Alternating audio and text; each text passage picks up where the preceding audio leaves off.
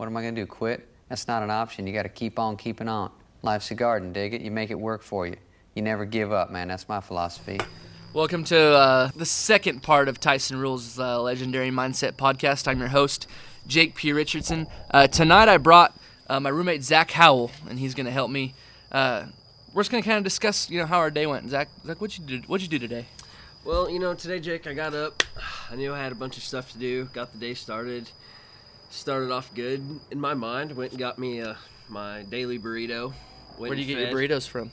Oh, Ricardo's here in town. Ricardo's? What kind of stuff Ricardo's got cooking? Their drive-thru is open right now.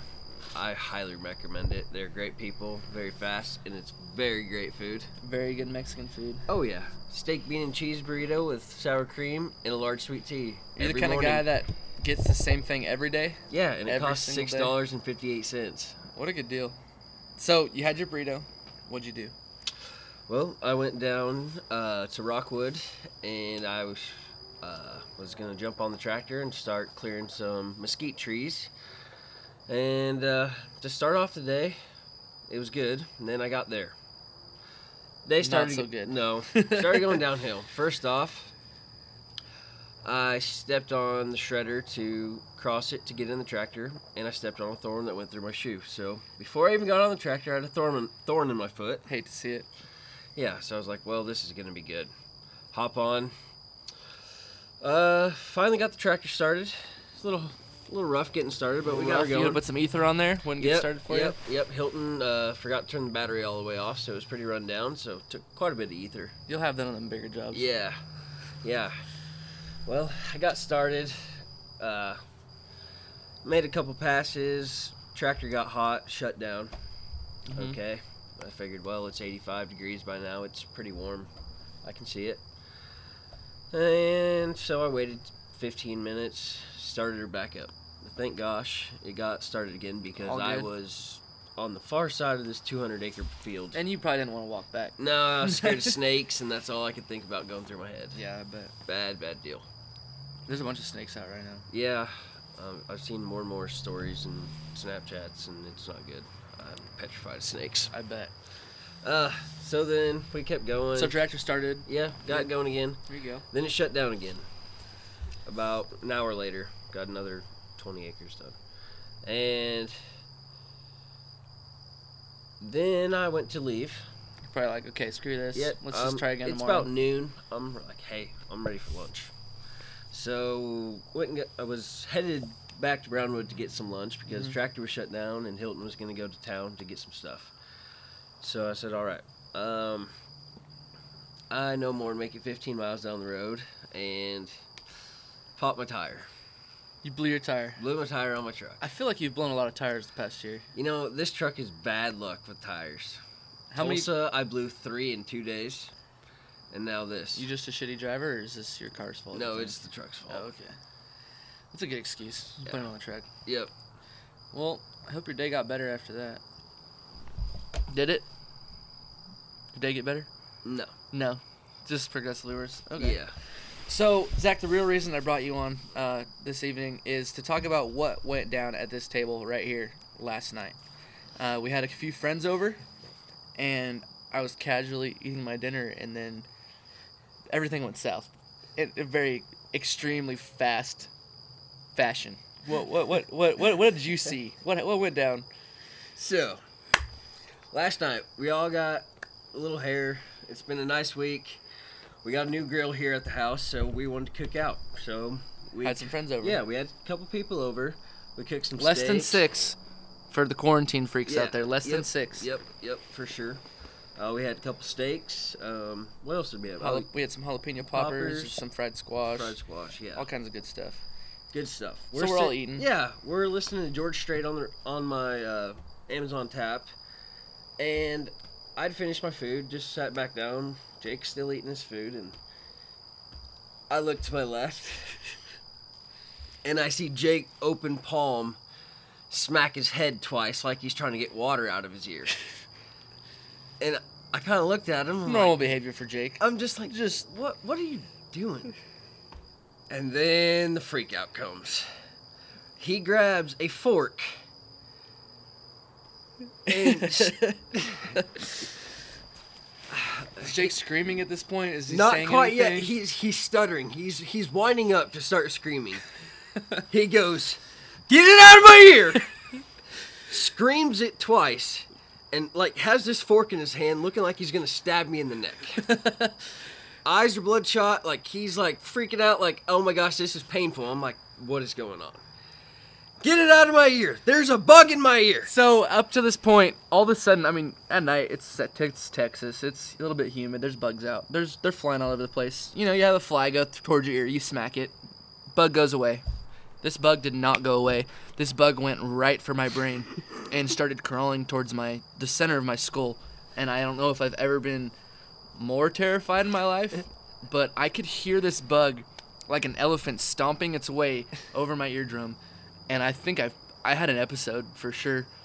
Like, I think I ran in the house. I was screaming at everybody. Like, Well, at first everyone around the table, just like stopped. We're like, what is going on here? We really don't know. We can't tell if he is doing a role bit- play because Jake loves to role play and stuff. Movies. likes comedy. Yeah, and likes comedy to quote movies, movies, like, not quote movies. necessarily. Okay, let's clear that up. And You couldn't tell if I was being serious Yeah. or if it was generally so a then, bug in when my I head. when I didn't want to stick a fork in his ear, I was like, man, I don't want to bust his eardrum. I don't know what's going on. He hasn't explained anything. He's grabbing his ear and holding a fork, And very freaking out. freaking out. And then he turns to Trey and he goes, "Trey, get it out of my ear." So I look at Zach, and Zach's sitting right next to me, and I said, get it out, grab your fly. I was just screaming commands, and then Zach looked terrified and confused, so I immediately turned to Trey. I'm like, Trey, you get it out! Just making no sense. No one has any clue. So I run in the house, am trying to pour rubbing alcohol down my ear, trying to get this thing out, and it just gets worse. I think I screamed for someone to get tweezers. Mind you, in between this, it was like he'd leave. We were all out here sitting in our chairs, not knowing what to do because we're still sitting here dumbfounded, like, what is going on? He runs inside, grabs a bottle of rubbing alcohol. There's a window. So where we're sitting, there's a window. You can see the sink, the kitchen, I guess. And alls I see is Jake with his head tilted to the side and a bottle of rubbing alcohol, squeezing it in his ear and patting his ear, trying to get this bug out. And we're like, what is going on? So I think I ran back outside. He and I was ran like, back outside and he shut the door. And he's like, in the meanwhile, he'd let out like just this really loud, girly scream. I believe it. I could see it happening. And then it'd stop. And then he'd go back to yelling. I was in utter pain, and it was just probably the worst experience. Mind of my you, life. he still, at this point, we still had no idea what he was talking about or what was even in his ear or nothing. I felt he was just a screaming. big lack of support from my friends. I don't think they knew. I don't think that you guys believed me. Well, we didn't believe him for one, and two, like he had not specified what was going on, so he was just screaming and Running yelling around. and running and. So I yelled. I just told someone, I was like, screaming this, like, go get me tweezers. Like, find me tweezers right now. And someone handed them to me, and I reached down in my ear, and I pulled this fat-ass black bug out. And I think you guys all were pretty shocked that it was actually in there. Yeah, and if I remember right, Trey said something like, "How did you, like, get it out of your ear?" And instantly Jake goes, "I closed my eyes, and all I could think about is the tweezers going in my ear, and I grabbed the bug." I could see the inside of my ear Yeah. with my eyes shut. So I think after that, everyone had their hoodies pulled over their ears the rest of the night. And, I really don't recommend letting bugs crawl in your head. And after it was all over, I mean, some people were just, like, dumbfounded. I thought it was comical. Zach's still laughing today about it. I mean, if it didn't happen to me, I would have not stopped laughing. His But facial expressions were priceless. it was the worst experience in my life. I don't recommend it. It didn't kill me, and I knew I probably wasn't going to die, but I also thought, hey, this bug, if it wanted to, could probably touch my brain, and I wasn't excited about that. Anyways, so besides bugs and flat tires, we bring to you the second part of the Tyson Rule podcast. And in this episode, we're going to get to a lot of the stuff that I think you guys are more excited to hear about. We're going to talk about Burn. I'm a sucker for a good buck story. And he talks about Burn, how he came to be, how he purchased him. Talks about the early days of Unleaded. and how that buck kind of formed a huge ewe flock that was priceless in Tyson's operation for a few years after that.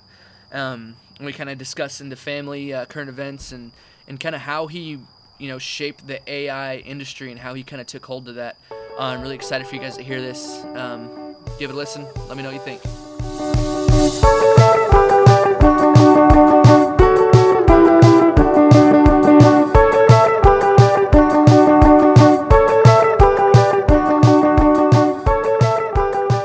This is Legendary Mindset with Jake P.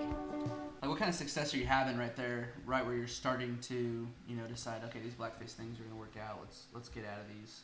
Like, what was the turning point that made you realize this is what's going to work for us? The 2001 National Western Stock Show was a big hit for us.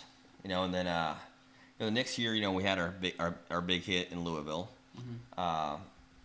Really is before that hit. When we went the next year, when in 2002, so in January 2002, we went to the National Western Stock Show again. And that was I was, just got out of college and we were just trying to work in. I was in Oklahoma helping Ty out. Ty had actually moved down to Lawton, Oklahoma at this point. And we were working with a family called the Hebert family down there. And their son and Amber Vaughn, we were all, I think Tara was finished showing this year, Ty's little sister. But, we went up to the national, to stock show. We'd had, a lot of success. And the Hebert family actually raised sheep under the Double H Club Lambs was their flock name. So Ty was helping them both with their construction business and with the Club Lamb operation.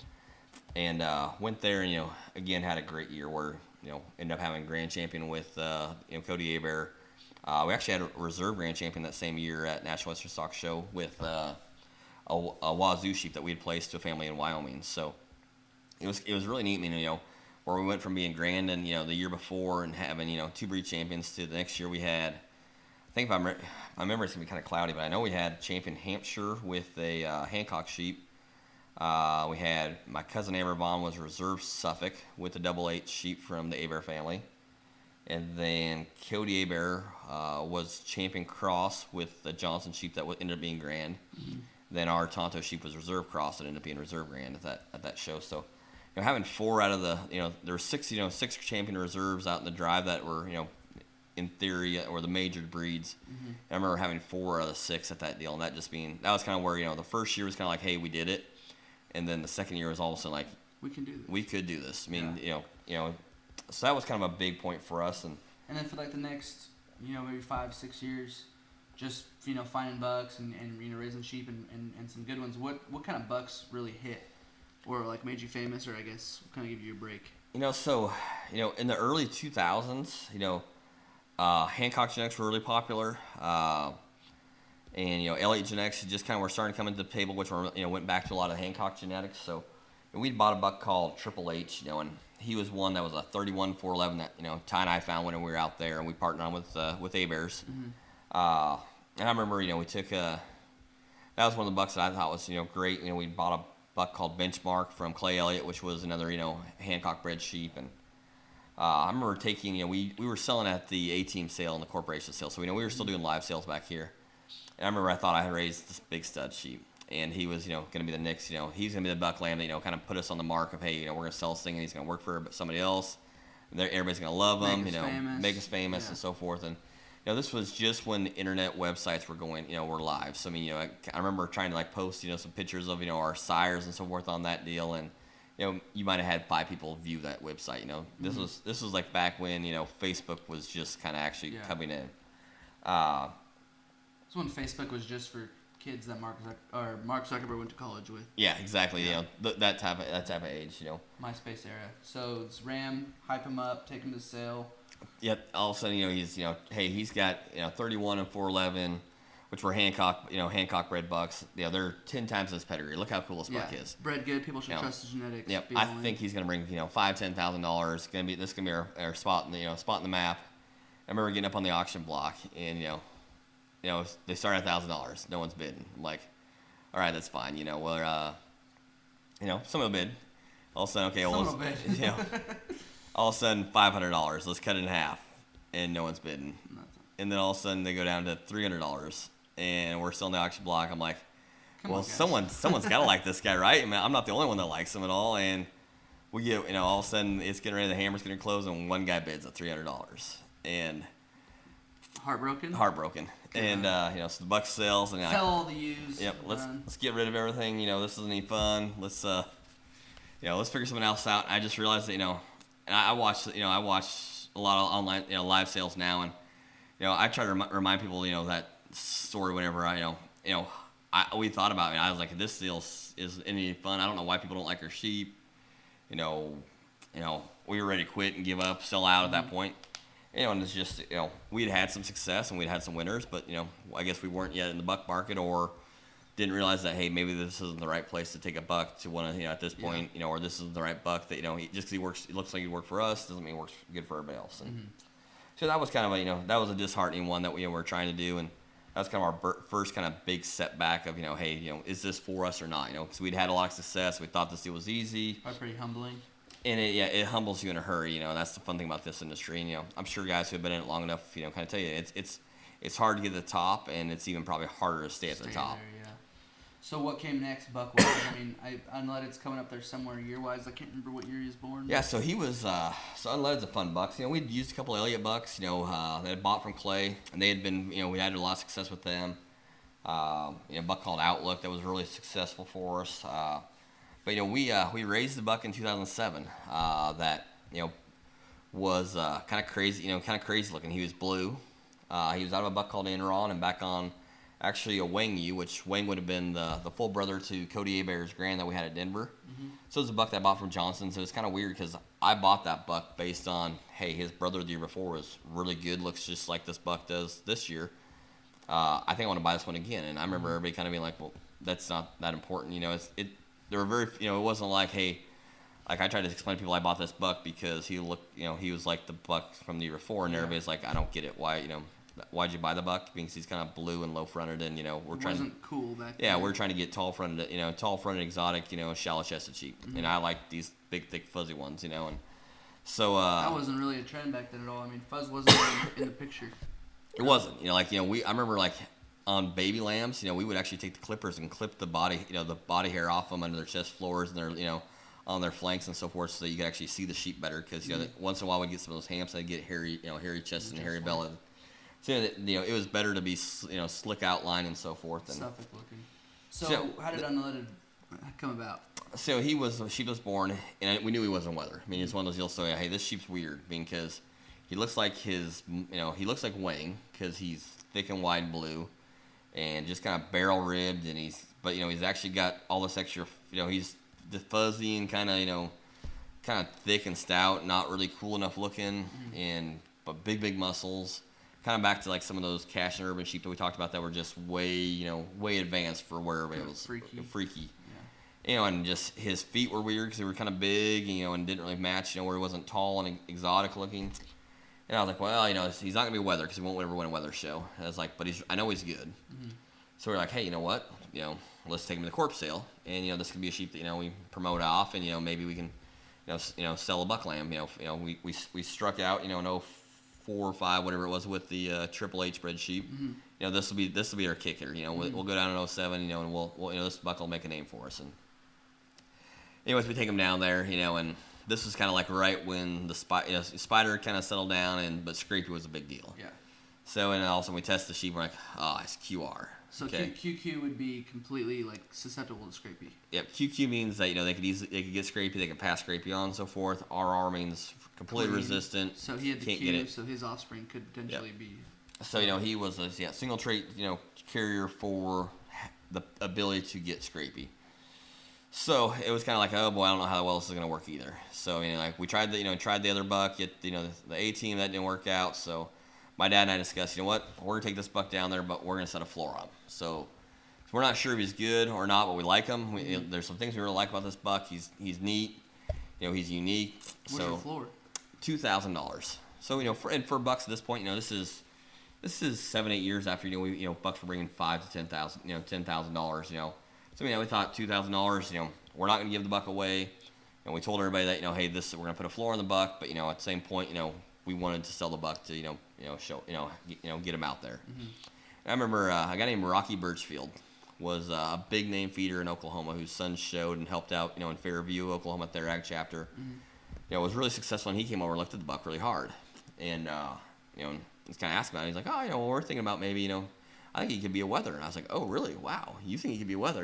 Kind of, a big compliment for, a small breeder like me to have, this big feeder, it's really successful in Get excited Oklahoma, about one and- hey, we're, somebody wants to buy, buy one that, we raise. So, really cool feeling, so forth. And, So you're like, let's make sure these people get him. yeah, so, I thought that was pretty exciting. So, anyways, but, I didn't know if anyone was serious or not. I'd kind of felt like, you're always nervous when you go on the auction block. So we get up on the auction block, and all of a sudden, the sheep's kind of going up, and, he's at 1,000 gets bid, 1,200 gets bid. All of a sudden, I remember looking over at 1,500, and I had my dad, I told everybody my dad's going to bid for us on our floor. And I remember at 1,500, I look over and Rocky Birchfield's, he bids. Mm-hmm. And I, look over at my dad bids again at 1,600. And then I remember Rocky Birchfield bid again at 1,700. And I remember looking at my dad and trying to like give him the, cut it off signal, let him go signal.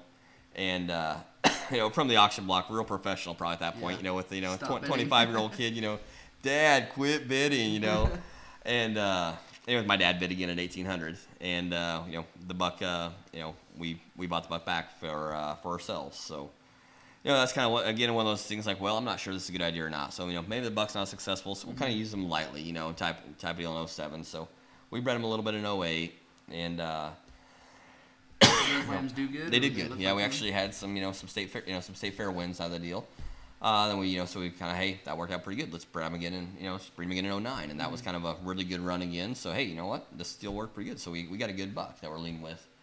Well, in 2000, so that was 2009. So in 2009, we're getting ready to make breed decisions for 2010, and this is when we had just started. We had just finished our last flush. So, we were trying to figure out how this deal was going to work. And we really liked the flush deal. It worked awesome. Before that, we had done some frozen semen. Bought some old straws whenever the Navajo club lambs dispersal sale And went this out. was the time when AI was only a thing, a little bit with some frozen semen maybe, or was it? AI was really non-existent. So Yeah. what the transpire was in the early, I'd say 2000 through 2005, there were guys using frozen semen that were buying semen, kind of doing some doing some stuff like that. Using some new genetics. The Gorley scope came out, which for the guys that don't remember, it actually looked like a transcervical speculum that had a scope on it where you could actually look in and try to weave through the cervix of the ewe to try to deposit semen in the right spot. Very very well hyped up, very didn't work, non-perfected. Yeah. So Especially in America, I think Australia was probably the only people that actually had good success with AI. So, anyways, we had used a gentleman out of Australia to do our ET work with, and we had started talking to him about like, hey, what about doing AI work? Does anybody, kind of explain to that, because I know there's a couple guys out here that are doing it, but not really. He's like, yeah, we do it all the time in Australia. It's like, well, that this process we're doing for our donors that we did, can we do that on our blackface, more? Mm-hmm. It's like, yeah, we do that. It's like, and he's like, well, how many do you want to do? I was like, well, all of them. Every one of them. He's like, what? yeah, we can do that. It's like, we'll just, I'm not sure I got time to do it. We can find somebody to do it for you. So, so this was kind of new, and I had no idea. I mean, it's one of those deals, before we were AIing 10 donors, to breed, and so that was, maybe $2 or $3, you $2 of this, 2 ewes to this buck, $3 to this ewe, kind of back and forth. And so we kind of got in touch with him, and he's like, yeah, you can breed, breed 100 ewes to, 1 bucket a day. And I was just, whoa. you're telling me I can have 100 of these ewes bred to 1 buck? He's like, well, they're not all going to stick, Tyson. I was like, okay, yeah, understand. This is where I feel like, Bred to this 1 buck and lamb at the same time? yeah, they're like, this is going to work okay? And he's like, oh, yeah. And he's like, we do it all the time in Australia. And I was like, okay. So he's like, well, and he couldn't do it. But, he's like, well, I'll find you somebody that can, because, timing was wrong and so forth. He didn't come to the U.S. until, we wanted December-born babies, and he didn't come until the lambs were late January, early February born. So he's like, I can't do it, but I can come in and so forth. And he's like, you might talk, check around, see if there's anybody in the U.S. that can do it. And at that point, there was, 1 or 2 guys that were going out doing AI work. I mean, this is 2009. And we talked to They one. weren't doing it for a living. They were just... No, they were like, hey, I'm a professor at a university, or I'm running the sheep farm there, and hey, I use also. No veterinarians that did it. It was kind of one of those, the Gorley guy, did it. Novelty. Yep. He'd quit doing it, so he'd kind of did a few years, but I mean, he's kind of out of the industry. So really, there was nobody out there that was able to AI use. So the one gentleman we talked to him at Sedalia in 2009, like, hey, what do you think about this? We're gonna try this process out. He's like, horrible idea. Don't do it. He's like, you're gonna try to use, frozen semen or fresh semen in July with big numbers. He's like, it's gonna be a disaster. Not a good idea. Yeah. Like, well, okay, obviously this probably is. We're gonna do this, and I guess if you don't think it's gonna work, we're probably not gonna have you do it. So at that point, our gentleman in Australia had said, hey, I found a lady. She can come in, until July. Here's the here's the protocol. I'll get you in touch with her. She's gonna come in and help you do it. She'll be, here to do the AI work for you. So we got in line with her, and same thing. Hey, we're gonna do 4 days of 100 U's. Because we don't do over 100 U's. You guys are new at this deal. Let's make sure the process is good. So we did that, and so when we knew that was, that part was going on all while Sedalia was going on, and then we're like, well, hey, this, there's this Elliott buck that's really, really good at Sedalia. We want to buy him, and we found out that Donnie Magalka, who was a neighbor of ours. When I say a neighbor, we're in Northwest Iowa, so he's 2 hours away, but he's a neighbor of ours. Wanted to buy him also, and he's like, well, I said, hey, Donnie, you want to partner on this buck? Save us all some money. We're gonna try this AI thing. I think that'd be really fun if I could get some used bred to him. Mm-hmm. And he's like, well, I would, but I already have a partner. I was like, well, what do you think about three guys going together on this deal? So we talked about it, and hey, it worked out really good. We were going to use them for this AI. They could get them to use them after that. We just kind of moved the buck around a little bit. Buck brings $30,000, whole bunch of money for back then. Crazy money. And 2009, and buck called Prestige. We get him bought. So we go in and get that buck bought, and we're getting ready to do this AI, and we get so we got unleaded and Prestige. They're gonna be our bucks for AI. We're talking. And, anyways, the lady that we had to do our AI work for us from Australia, she's kind of nervous. Like, do you think, is there anything else you could have, maybe have another buck around just in case it works? I was like, well, we're going to breed all of our ewes to one of these bucks. I kind of want to make sure it's a buck I want to breed to. Mm-hmm. And I was talking to Donnie about this, and he's like, well, hey, if you want to, you could lease Signature from me for the day. And I was like, well, what's that going to cost? Perfect. Well, let's lease them for, not for the day, but for the week. For the AI. So we leased, so we had those 3 bucks, unleaded, Signature, and Prestige, and we bred those to 400 ewes that week. Had 320 sticks. Crazy for us. Really good numbers. Crazy numbers. More success than we ever should have had, because we were like, at the customers I look at now that like really, kind of 50's good. Yeah, 50's good. And, like new customers, I always tell them, hey, plan on 50 because, you're going to have some, some learning curves, or you might just get beginner's luck and hit a 90. You just, 90%, you never know. And so it's fun. It's the first year, and we lay them out all these ewes. Deals worked great. Well, that was when Unleaded hit his big mark. So, and we had great success with the Signature. We had great success with Prestige. Unleaded comes in here, and he wins. He has reserve at Iowa State Fair. He has, a couple other big state fair champions. Mm-hmm. And just rolling. It was kind of fun, kind of neat, because we kept all those females back, and we sold a lot more of the females out of the Elliott stuff just because they were the popular ones. Mm-hmm.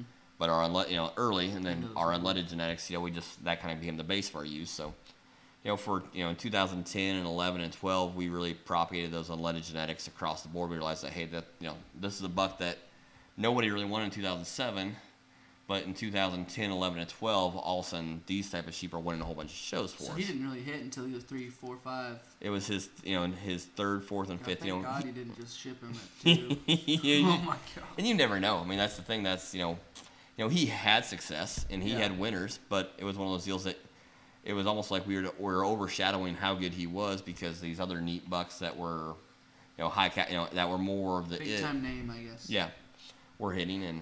And one you raise shouldn't be being better than that. Yeah, because these guys are more successful. Yeah. They're bigger name breeders. They're better breeders. So that's when we kind of realized that, hey, this buck could be a base where we can kind of just build upon. Mm-hmm. That's when we started looking at back at corporate American and what worked well for them and trying to figure out some of those things to incorporate into our program. I was like, what? If we had, we have 400 ewes now. If we could have 1,000 ewes and they would all be unleaded daughters, I was like. Mm-hmm.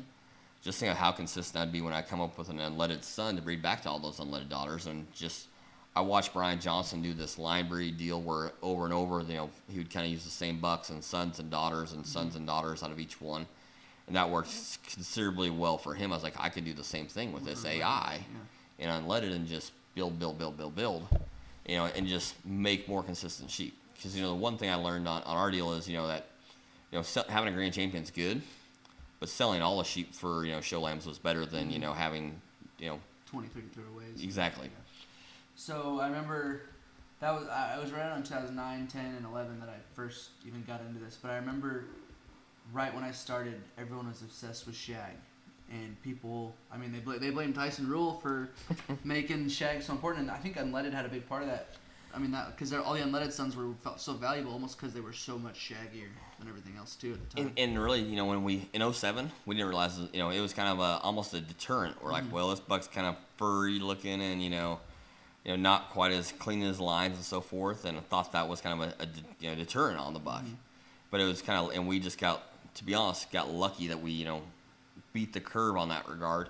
Where 5 years later, that's what you wanted in your sheep, and I was at the point where I had all these daughters sitting on our farm. You already had that were furry, established flock of females that were already there when everyone else was like, oh shoot. Yeah, hey, we need this too. To breed to our Suffolk ewes. So, birth, the kind of the birth of the AI, because it got pretty big pretty quick. It did. Right. So, I think in the in 2009, I'm not sure. We bred 400 ewes that day or that week. And I'm not sure, I could be wrong, but I'm not sure 400 other ewes were AI'd in the show lamb industry in all the United States. Yeah, at that point. So my first experience, the first time I even heard your name, it was at like a sheep sale in probably 2012, I'm thinking. And there was a guy there consigning sheep, and he came up to all the other breeders with this idea, like, hey, there's a guy from Iowa, he's got this buck called Unbelievable, and he showed us a picture of him, and we were like, oh my god, like this thing's furry, he's got a big ass, he's cool looking. And then he was putting together something for, an AI to ship the buck out. And was that one of your first, deals like that? That was our first, instead of, hey, we're just going to AI use for ourselves, like, hey, we're going to sell a service. Yeah. And, it was 2012. 12 or 13, I can't remember. 13. Yeah, something like that. Well, I got to think about this a little bit.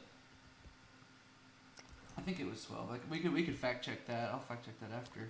Yeah. But so that first it was California of all places. Yeah. And it was kind of a weird, unique, and it was kind of nice because back then it was like, hey, I don't want to give away my genetics. Yeah.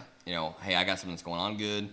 You either buy, you buy bucks or elands from me, but I don't want to give away my genetics. So in the Midwest. Yeah.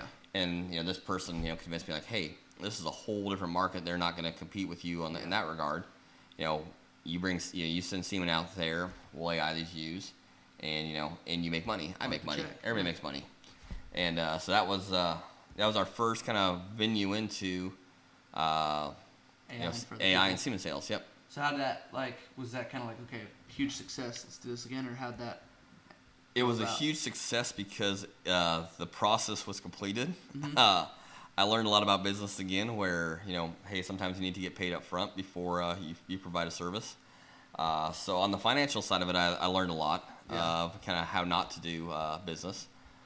But on the process side, I learned that, hey, we could do this. Yeah. And we could do this multiple times, and it could be not only good for me, but for the people sheep I looked at that, hey, they could use our bucks because our bucks are quite a bit more advanced and quite a bit more further ahead in the program than where these people are at, and we learned that this could be a big benefit for everybody. Yeah, and it might not have been that day financially successful, but I think the relationships and the reputation that you got, going out there with that was, Well, it ended up being huge. Well, I think you and I met up that day. You met Andrew Beam that day? I met Andrew Beam that day, and Andrew handles all my California semen sales. And I think that AI went pretty good for Andrew. He was on board after that, didn't he? I think he was. I think he had a ton of success. Yeah, a state fair breed champion, a ram at Reno that sold good. Or... Yeah, he went. They had been struggling. He told me with trying to get sheep that were relevant again.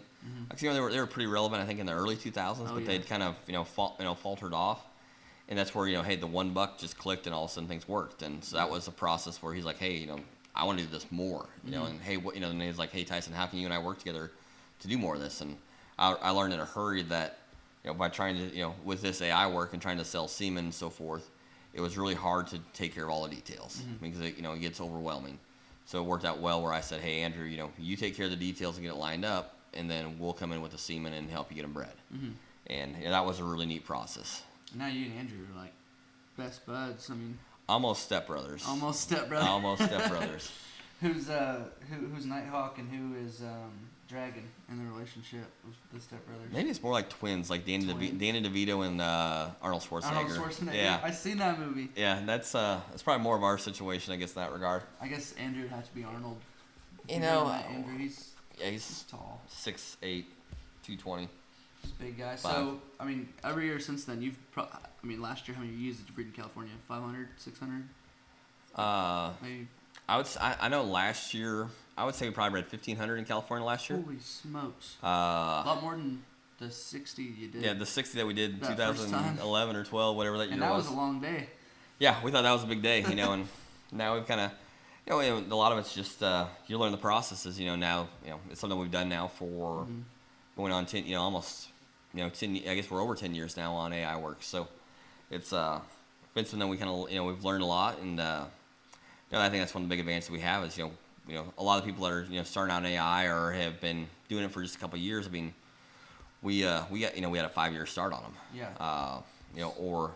And we learned, the good and the bad. I tell people that, we probably jump more bucks than, anybody else in the country, as far as, keeping bucks clean. And we look at, I've seen more semen and uteruses than probably, 95% of, the people in the industry. Definitely. So it's, it's a process that you get better at the more you do it, and the more you try to turn it into processes and not just trying to get desired results over and over by making things more consistent for people. For sure. And I remember that next year after that, we heard about this thing. There's this group of investors just bought this Johnson Ram for $72,000 or whatever. Yeah. And they bought another one. So how does that? Did you come into play with that or? So Trailblazer was one of the bucks they bought, and I had planned on going down and buying Trailblazer. I saw him. It's kind of a weird. 2012 was a wild year for the sheep industry. So I thought that I need to own this Trailblazer buck, and I remember going to Ty Allen saying, "Hey, I want to buy this Trailblazer buck, and what do you think?" He and I are good friends. He's helping us with the breeding program and so forth. And he's like, "I think you should go look at this buck at Middlesworth." And, anyways, buck is tag number fictitious, I guess is the name of the buck at this point. But I was like, I'm sure Middlesworth raised really, really good sheep, but I really, really want the brand name of this Johnson buck, this Trailblazer. I've seen him 3 times now. I think this buck is good. I can sell some semen, add that to our feet, so forth. And anyways, so Ty's like, okay, that's fine. But we're going to try to buy one of these bucks too. So anyways, auction day comes along, and I'm thinking, hey, we got plenty of money. We've learned this AI thing works really good. We want more of these.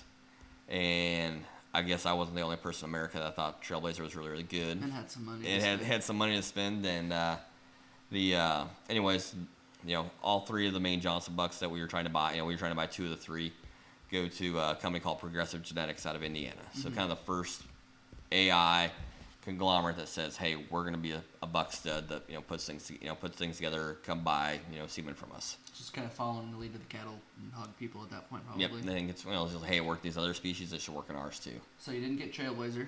No. Didn't get the other one. Didn't get Game Changer. I don't remember the third one's name, but. What was the next move? Well, I had a good high school buddy, actually kind of more for like elementary school buddy, named Logan McClennan, who'd been a family friend forever out in Colorado. And I had gone out and I'd heard about a buck lamb that was really, really good out there. And back on the Elliott Genetics that, hey, worked really good for us and crossed really good with our unleaded, and Elliott Genetics crossed really, really good back and forth. Top side is all composure, swagger. Yep, exactly. Yeah. So he's a son of Swagger and back out of a Miller ewe, which I knew Miller was hot, and that was a new thing. Everybody was going Miller ham, thicker, fuzzier, wider, so forth. And that was kind of like what I liked. That was my unleaded sheep. I like thick, I like white, I like fuzzy. Let's complete, correct, don't get these things too big, let's sell them all, type of deal. I like my little box that stuff should stay in. Yeah. So I went out there, before the Trailblazer was selling, thought, hey, I could buy this one. Logan, get in good Logan fashion, this one's not for sale, boys and girls, This one's too good. Yeah, this one's too good, so. Rightfully so. So anyways, I didn't get it bought. And I remember the day after the Johnson sale, I called Logan and be like, hey, what are you thinking here, buddy?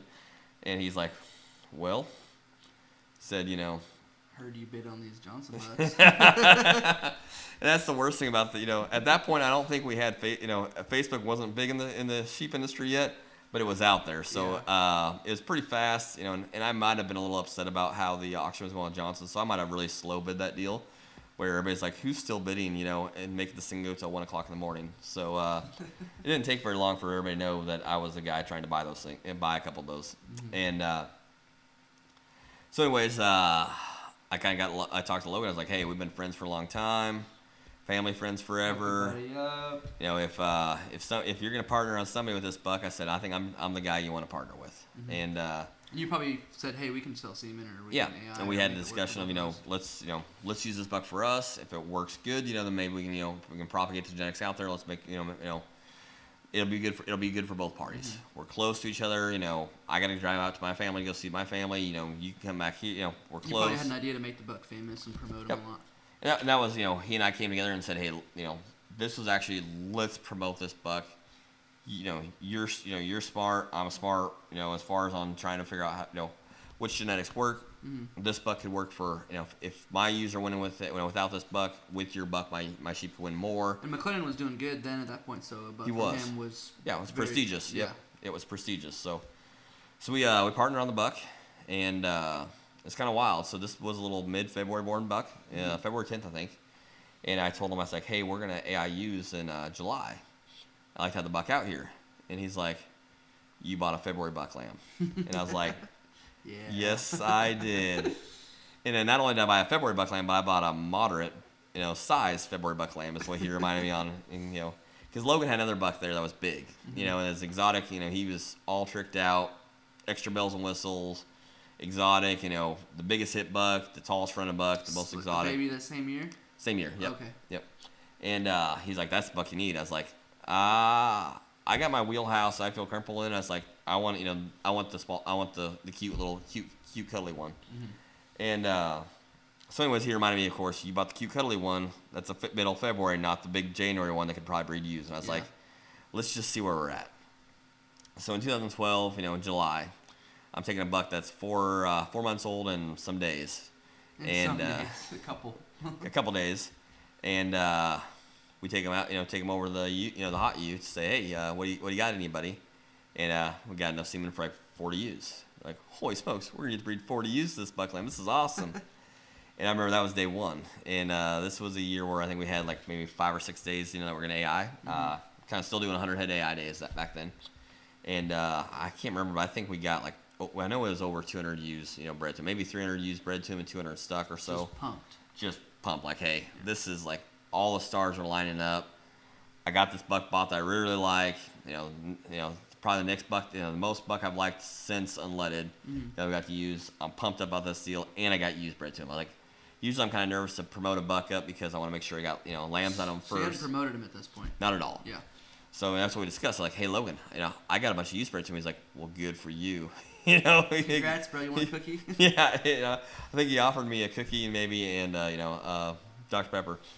But anyway, so we did that. We flushed to him. We got some more ewes bred to our flush. Logan got him late, and Logan got sheep bred to him that year too. And we decided at this point, like, hey, you know what? This is kind of an actually promotion of bucks actually first started kind of taking off.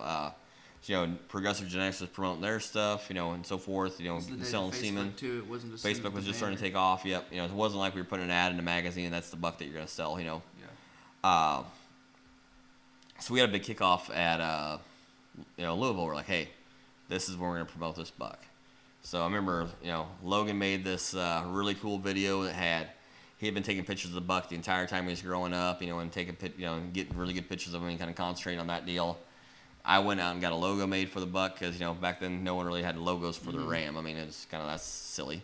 And we made all these big, the flat bill hats were the cool thing back then, in 2012. So we went out and we made, I think 90 hats, flat bill, burn hats. I still have one. And I think I got one left out of the 90. And I remember going out to Louisville and everybody, passed out these burn hats. The video went out. And it was kind of almost like, it was the first big hype on a buck that had came out for quite a while. Mm-hmm. And I remember that video. That video was impressive. It was it was crazy. Like and it's it was wild because that buck looked good moving. He looked good set up. He looked good, at day 1, at day 10, at day 50. Wild-bodied and crazy, looking like a McLennan Swagger sheep, Yep. But huge, furry-legged, big and muscles, and stout, moderate, correct. Like what mine would have been. Mhm. So we ran with Burn, and 13 we won shows. How'd you name him? I think Chad Walker named him for us. Really? I think he named him Burn Baby. So the sheep actually had a scar that was about 6 inches long on his right across the middle of his back, which really threw him off. But I guess he'd gotten set underneath a heat lamp and got too hot, and it put a burn on his hide for that. Burn Baby over there. Yeah. So that was how we referred to him as Burn Baby for a while, and then finally we were like, you know what, let's just drop the baby and go to Burn. Burn sounds cool. Sounds clean, yeah.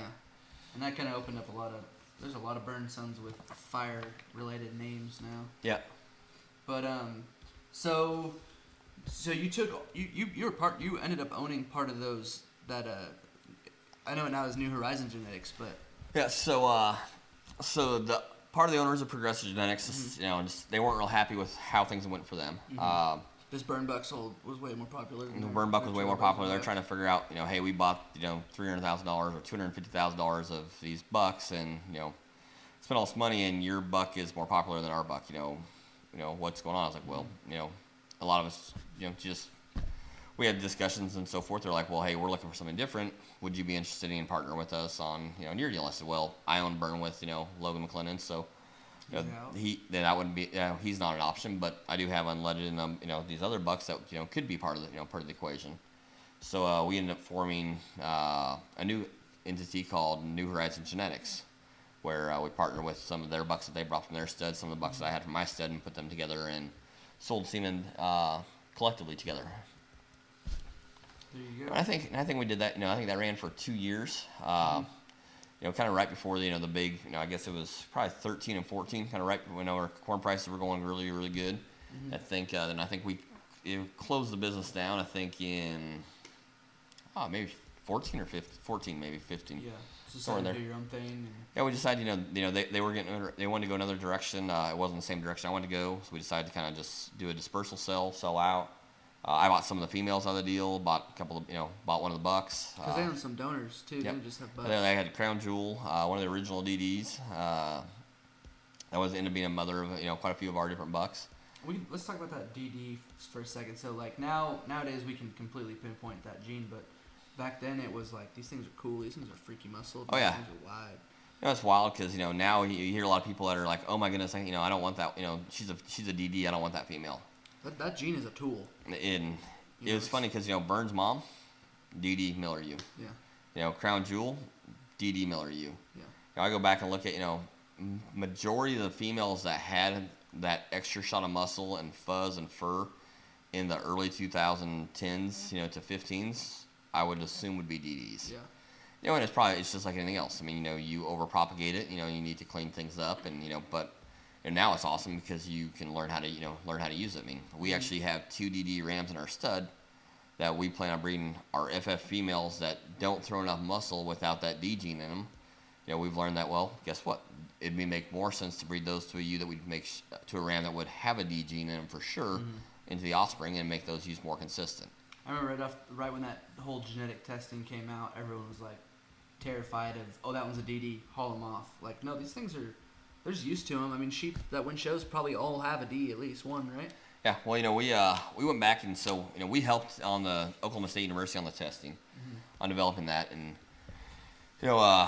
Professor Dr. Hagen, so forth, came up to the site, and it was kind of fun, because he said, hey, I hear we're trying to work on this gene, and we hear it's out there, we're not sure, single trait and multiple traits, so forth.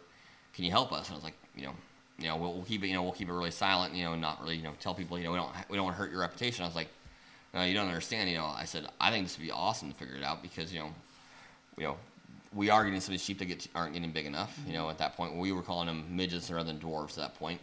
But I was like, I would love to figure out when it works and when it doesn't. Because, we're, with this AI program that we've been doing, I've used, Burn from 2013, and his sons now until 2018. The genes popped up. So the genes popped up. We propagated it throughout there. But you can't really, say this one definitely has it, so we'll breed with this one, so that one doesn't have it. It's kind of guessing. Yeah, we were guessing. And it was kind of those, hey, guess what? Like OCD. Mm-hmm. Hey, this is a buck that if I line him up to burn daughters, that doesn't work. Yeah. But if I take him to an outcross to a female that doesn't have any of Burns genetics into it, we get home runs. We win state fairs. So when you're going around the country, I mean, you're breeding 15,000 ewes a year. Most people's, hobby flocks are full of probably FFUs, and Correct. Those bucks make their sheep a lot better, a lot faster. So there's a lot of value in them still. I mean, that's what we found. And like now, on the DD females, I mean, you breed them to a clean buck, and that's what you get a buck that's a little more up and out, that's clean, and you breed it back to a DD female, and all of a sudden those females have a ton of value because you get a DF cross every time. And we had probably 2 or 3 of our high selling wethers were out of that cross this year. Definitely. So let's jump to a different thing. So we kind of talked about the whole like the CEO mindset. Like when you're having a conversation with Tyson, it's always kind of thinking about the future and how things are going to work out. And when you step foot on his place, it's kind of it fits right into with what he's trying to do and what goes through his mind. Like this guy's, it's a lot different. And I imagine when he built it, it was way different than anybody else's. I mean, completely indoor facilities. I think your lambing barn's all on pig slats, right? Yep, on plastic nursery barn flat. You got augers in your barns. I mean, it's almost like a factory farm for show lambs. Is what. Well, and with our background from coming from production, production commercial animals, I had gone through and I'd seen a lot of the different commercial facilities, and I looked at the way dairies could run 5,000 cows with minimal employees, and the way pig barns could run 4,000 animals with minimal employees, and it was actually more of a science. I thought of it more of a science and a factory. Like if you put these processes in place, you can have this kind of outcome. And that made a lot of sense to me from my entrepreneurial finance class, from the business to business sales, from from doing software and copiers. And I thought, well, if we can do it, in the dairy and the pig world and in business, why can't the sheep industry be more process oriented?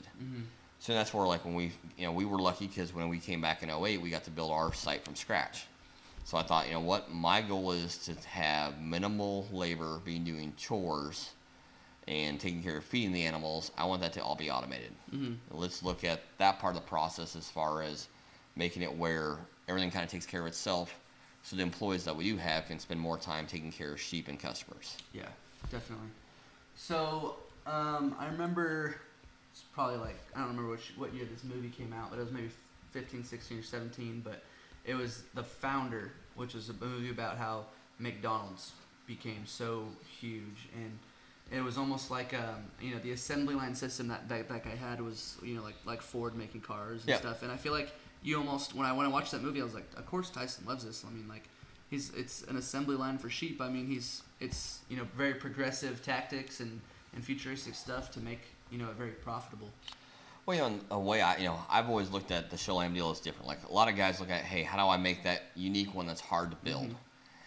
I look at how do I get a genetic line put together that I can consistently get the same thing every single time. Where I don't look for the one outlier that I'm only going to get 10% of the time or 5% of the time. I want to get my 80% of the ewes to have babies that look like the division winner at a state fair. I honestly think that's probably why the bucks that you raise have worked so well. Like from an AI platform, like Drop the Mic. Like how many different flocks of ewes did he hit on? I'd say almost every single one. Almost every single one because he was line bred. I mean, how many different renditions of Burn Unleaded were in that sheep? Yeah, I think he tracked the pedigree, and that's pretty much all there was. So one shot of Johnson, and everything else was Burn Unleaded, Burn Unleaded, Burn Unleaded. And that crazy consistency. I mean, his genetics overpowered everything else that that he was bred to. Like even if the ewe was not very good or not very consistent, he still had 10 different renditions of Burn Unleaded in him, even if he was just out of your buck. And that's what that's kind of when you talk about the founder deal. And that's the reason McDonald's was so successful is they could pump out the same high quality hamburger whether it was in Sacramento, California, or whether it was in Uptown New York. And you're gonna get that same that sheep if you breed to Drop the Mic, or if you breed to whatever Beast Mode or whatever. And that was that was always our goal in the AI. Our goal on the AI was to make people's sheep better. I never wanted my customers to be the guys taking the risk of saying, hey, here's my new buck that we're not really sure is proven. It's out of an outcross genetics. I mean, I've never used this line before, what do you guys try it and see if it works. Mm-hmm. I've always wanted to be the guy that says, hey, I've used this genetic line before, this exact same mating, these two crosses together. It's worked for me. You guys need to use it, and it'll work for you. Mm-hmm. That's where I always think. I guess that's one thing I think makes us successful and different. Also in that regard is that, I wasn't ever trying to sell bucks that I didn't want to breed to myself. Mm-hmm. I was always wanting to sell bucks that I thought, hey, I'm going to breed 500 use this deal. I remember having some guys ask me the question before of, hey, what kind of ewes would you breed to drop the mic? And if I want to breed to drop the mic, I want to breed 2 ewes to them. Which ones should I pick out? I was like, well, how many ewes do you own? And they're like, well, we got 100 ewes. So I'd probably breed 100 to them. Breed all of them. Yeah. They're like, well, what do you mean? I was like, well, if he's on my farm and he's fertile, he's going to get to see almost, every single ewe. And that's because they were so consistent, and that's what, we tried to make. So that way it wasn't a big discussion of, hey, you got to take your, he's not big enough hips, so you got to breed different ewes to him. We try to get complete consistent bucks in our stud that regardless of what the ewe is, that they should be able to work on every time. Mm-hmm. Stuff you can honestly tell someone, I would breed my whole flock to this one. And I think that's a big differentiator of why we do it that way, and I think that's also what's worked well for us. Yeah. So where do you kind of see, futuristic plans? Like, what are you thinking about this year? You're gonna do next year? What do we got in the book and that works for the future of RSC? Well, the biggest thing I realize is that the generation intervals need to get tighter. Mm-hmm. Each year the bucks are getting that much better and that much better, and a lot of us they're still getting line bred more and more and more. We brought in a little bit of an outcross on 2 different females. Like we used 2 drop the mic sons hard this year on our secondary set with Unicorn and Ignite, where both those have kind of outcross moms for us that are more go back to some impact genetics on both of those ones. And still lined up, and I've realized that both those 2 worked well. We've used the Collusion Ram, which is a drop the mic son, and in Next Level and Ring the Bell, and realized all those ones still work very well.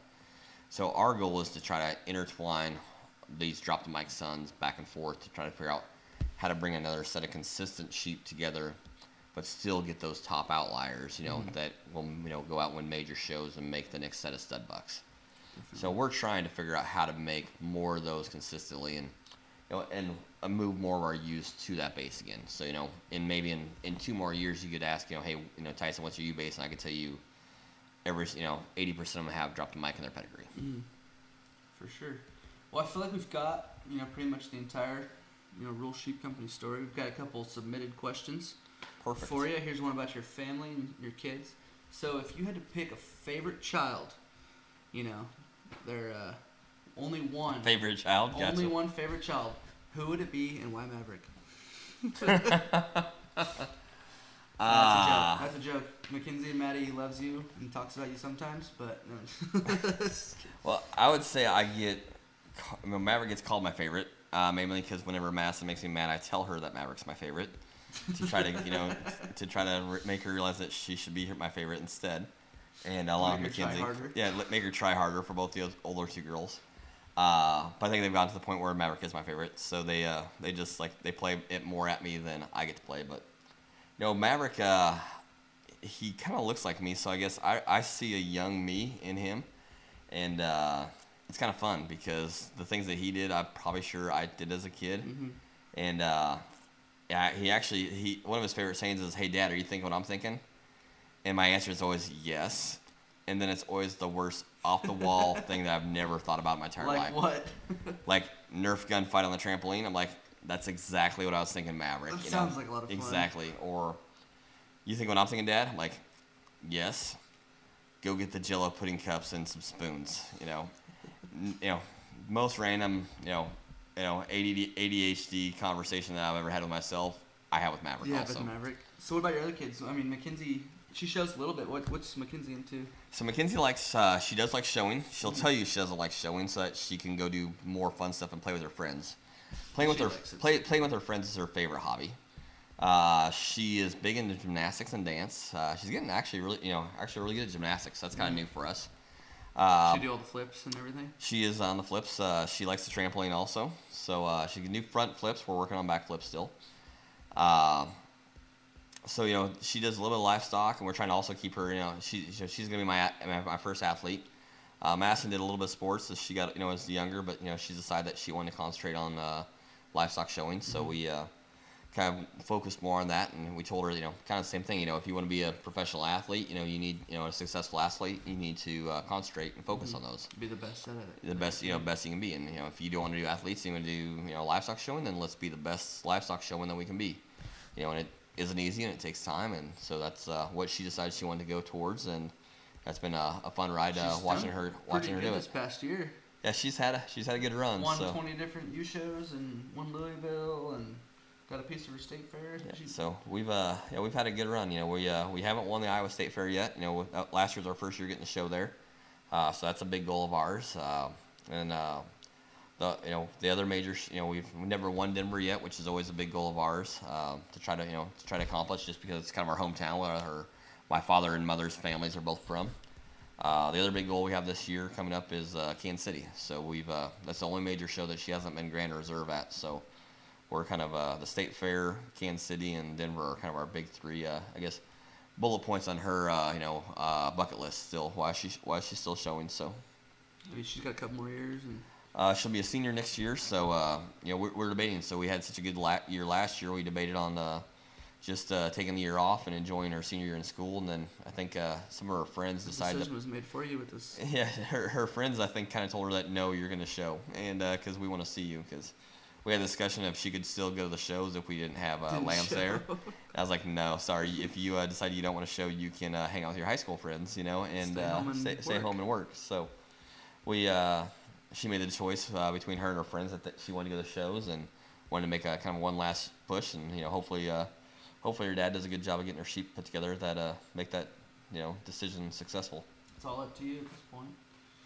Well, I think we've kind of got it all covered. I got one last question for you. Everyone's got their certain kind, especially judges that you hit, and like when I.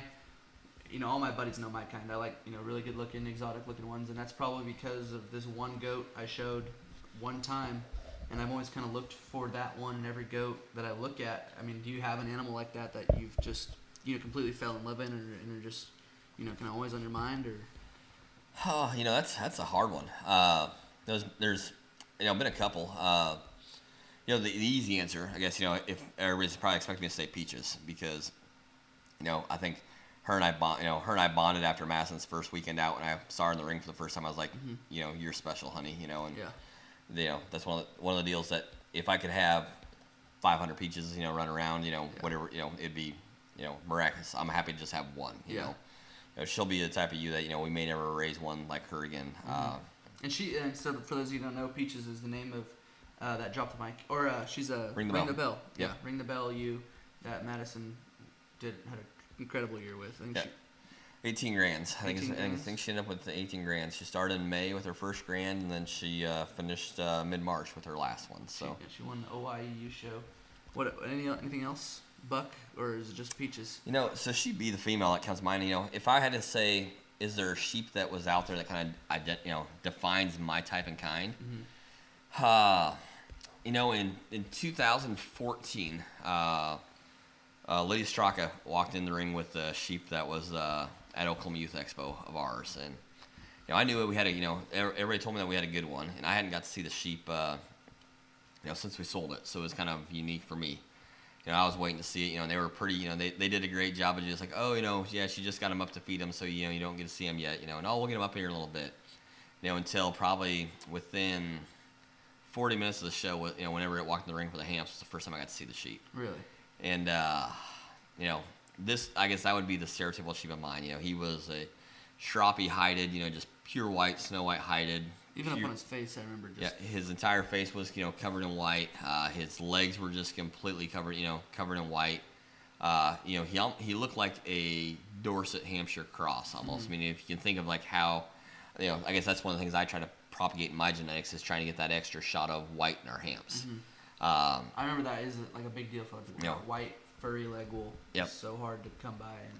And we've done a good job of we've been lucky because Byrne kind of started a little bit of that gene, and then with our unleaded genes and the Enron that was in the back of that, where he had a little bit of shrop in him, that really propagated the two of them out when they crossed in. And remember watching that sheep take 2 or 3 steps in the ring, and I was just like, man, if I could just make some more. And I was like, if this thing doesn't win, I guess I know I'm not always the best evaluator on things, but I was like, that one's pretty good. I mean, I'm okay if he doesn't win, because if I can have one that walks the ring that looks like that every time, I'd be, my life is complete. Yeah, and that one kind of started Lydia's pretty successful OYE. That was that was her first big hit at OYE, and she's had a tremendous run from that point on, and it kind of that was a sheep that almost made me make some dumb decisions. Really?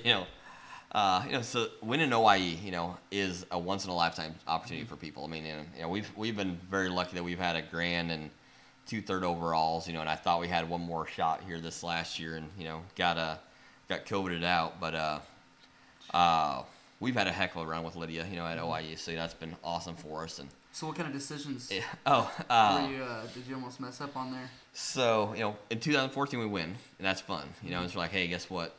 It's actually, I guess it would have been 2015. It's 2014 lamb crop, 2015 OYE. So all of a sudden, I'm like, this is fun. We're gonna do this again. So like, you know what? Let's get ready to cut. Take the bander out. It takes big time ones to win, because Lydia's sheep was one we looked at as a buck. Yeah. Hard, and we decided that Angry Dragon was the buck we were going to keep, and we were going to cut Lydia's, and we cut another one of another brother to Angry Dragon of Emily Smith's. So it was like, we're cutting 2, we're going to keep 1, and so all of a sudden we're down to let's look at late buck lambs again. So in 2015, and I remember we had the buck which is now known as OCD, and I was like, this guy's way too thick for a weather. He's not going to win a weather show. So yeah, we're gonna he's a buck lamb. He's a buck. He's a changer buck. That's the one we want to kind of go after for changers. He's got the shroppy legs. He's got a lot of people's use way better on making a lot of sheep way better. And I was like, and then I got these other 2. I got this Rogue Nation buck that's also hampy. Was out of the right U. And everything was good in that regard. He's out of beast mode. I like beast mode, so I had him in OCD kind of on the beast mode line. So hey, let's run with him. And then I had this Anarchy son, which Anarchy was a buck that was kind of a short-lived buck, and a lot of the reasons just because Drop the Mic, was a son of his that kind of overshadowed him in a hurry, and this buck 52-51, and I was like, man, this thing's good. It's like, we just got to win an OYE. I want to win OYE again. I'm not sure I can win OYE if I don't cut one. I got to cut one this good, and so we went through. We pictured them for the online sale. We went through and we showed. Airbabe came through. Hey, this is their sheep, and then kind of the last week, so it was kind of right after that, right after we left Richmond, started coming back, we were having the sale, I think, second week of April or so, and I started kind of getting cold feet. I was like, maybe I don't need to cut this guy. Maybe there's one more in here somewhere else that could win this show, and not this guy. And so I started kind of giving the the kind of disclaimer. I was like, well, this guy's set up for lot 1, but he may. I might, he's still intact. We're going to make a decision, as we get, this last week or so, and we'll decide if he's going to be in the sale or not. And the last second, I'm like, I just, talked to a couple, guys that I consulted with about business and on genetics and just across the board. Like, what do you think? And they're like, what's the worst case that's going to happen if you keep him buck? If you keep him buck, he doesn't turn out, and you miss out on a really good weather. But if you cut him and he is the one, it's huge. It's huge. So. Very few times in my life do I, have I kind of had a heart, this is a hard call, but I was like, what? I'm just going to draw a line in the sand, think about it overnight. Next morning, I'm going to make a decision.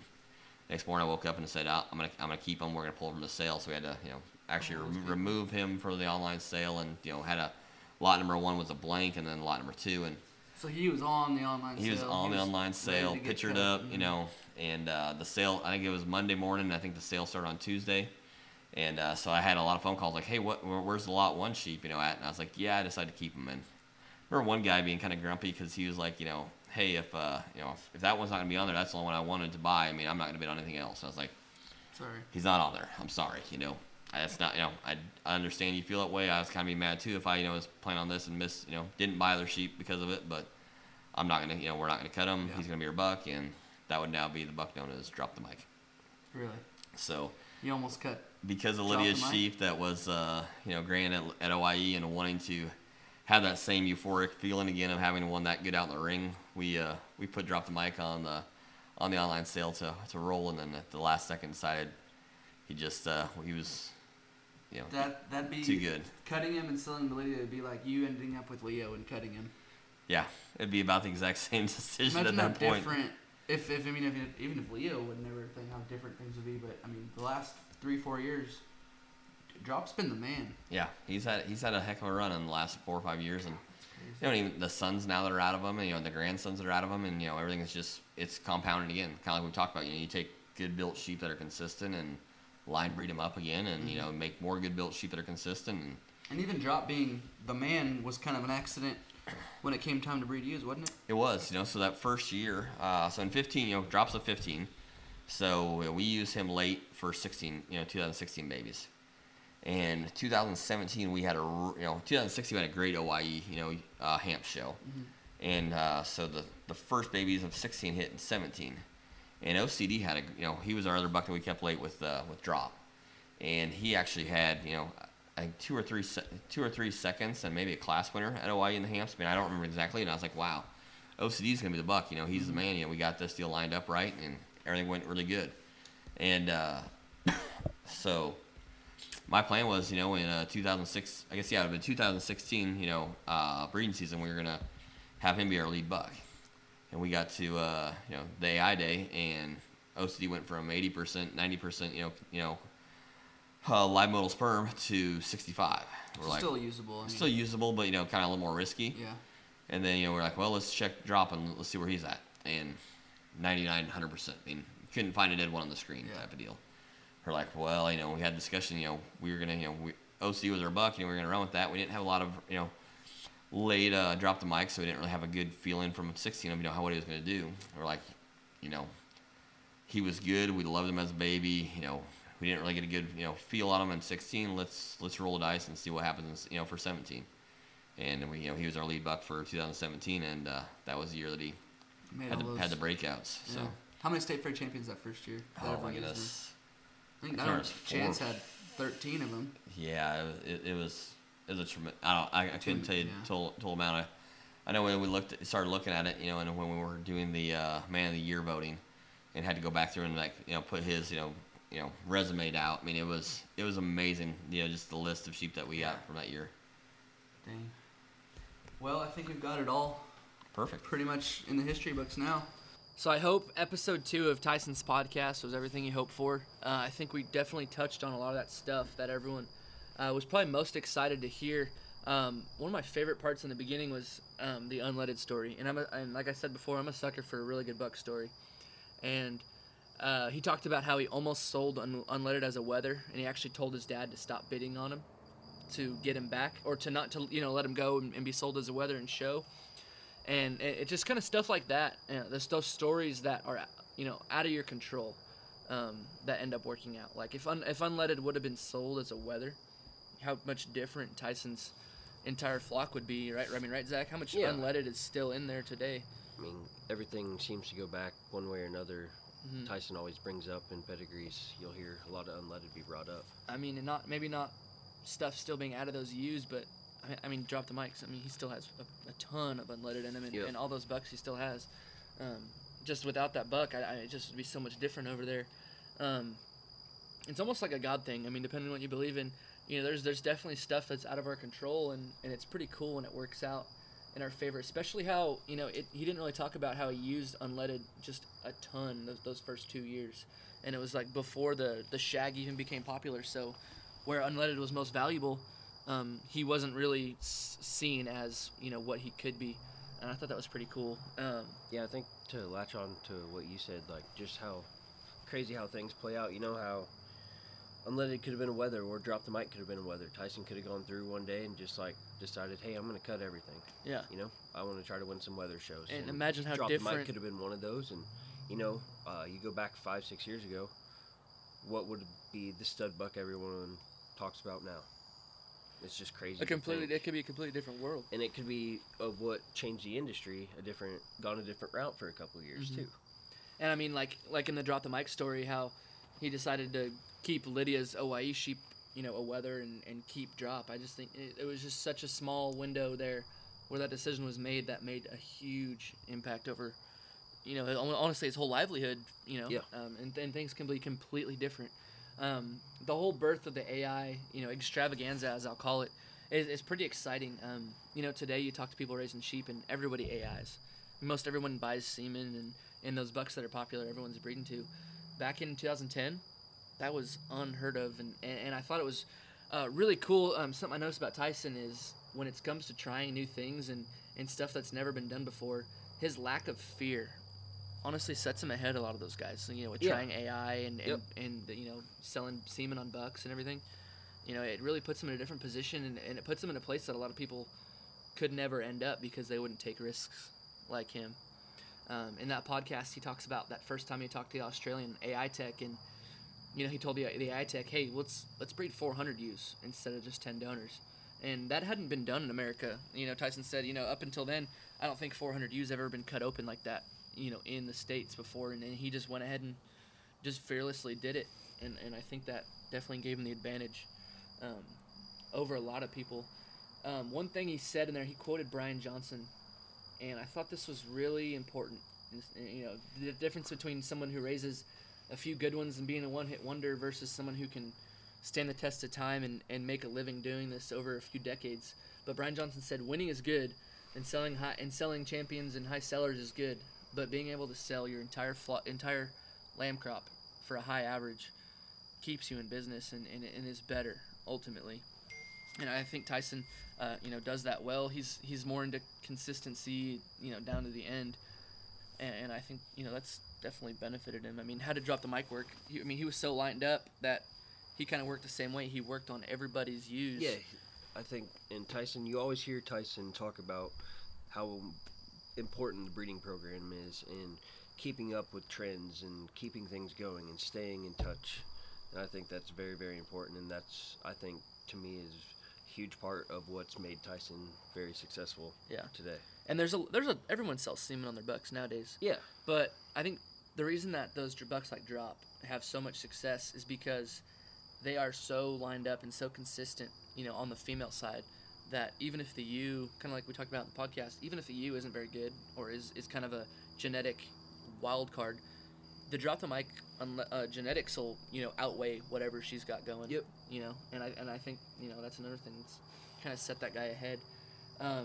We talked about the DD and the midget and dwarf gene for a little bit, and Tyson was kind of a front runner on that. He mentioned how when those guys were putting together, trying that test for that gene, they went to him and they kind of took a lot of those using his flock and used their blood to kind of put together what was a midget, what was clean. But I think when that gene came out, it totally set him ahead, and he kind of used it as a tool. Yeah, when you talk about absolutely. bucks, he'll be like, what kind of ewes you got going? And if you've only got clean FF ewes, those midgets are all you really need to be breeding to, I think. And, it's just an interesting perspective, especially when so many people were afraid of it. He just, factors it into the equation and says, okay, we're going to change things up. We can bleed them, and we can, pair things up without so much guessing involved. And definitely one thing that stands out about Tyson compared to all of his, counterparts in the industry is his CEO mindset. Every time you talk to Tyson or about genetics or bucks, it almost feels like he's talking to a banker trying to convince him to give him a loan. He's projecting all of the finances he's going to make and how things are going to work. And he kind of factory farms show lambs. No, absolutely. I've had the pleasure of going around somewhat and helping Tyson at some of his AIs and traveling with him. And I think, to me, the biggest thing that stuck out from the hours I've spent in the truck with him is Tyson is a very, very smart businessman, and that goes back to what you were just saying there. Yeah, I mean, the guy thinks on, there's just gears going in his head 24/7. Always thinking outside the box. Always thinking about something different. He's not trying to follow, okay, these guys, this sheep guy did this, I'm going to make my barn like this guy. No, like Tyson, he'll go to commercial dairies and commercial hog farms and take notes from them. Those guys that crank out 10,000 head a year. And incorporate those into his sheep, his sheep scheme and how he runs his farm back home. And I think that's really a standout for how he does things different. In that podcast, I kind of mentioned that movie, The Founder, and that was about I think it was Roy Kroc who took the McDonald's burger chain and industrialized it and turned it into what it is. But when I first watched that movie, I thought, okay, there was a part where he had gone beyond just making the assembly line of burgers and making McDonald's huge, but he figured out, hey, if I own the real estate and make it a priority, or make it mandatory for these franchise owners to only build McDonald's on my property, then I can make, X amount more, or this business can be so much bigger. And I kind of thought that was similar to when Tyson learned AI. It kind of put him in his position to be, breeding a lot more people's ewes, and almost related to, Roy Kroc making that, you have to build McDonald's on McDonald's owns land. There's just a lot of moves Tyson makes that are so CEO-like and so forward and so business-like, to where, a lot of guys just kind of completely avoid that. It seems like most people are worried about just making one sheep that's good. Tyson's running a company, and it's, a semen empire, if you want to call it that. Yeah. And I agree. it's really impressive to watch, and there's a lot to be said about it. But there you go. I hope you guys liked that, and I hope you guys learned. We'll have another episode next week, and excited to get it out.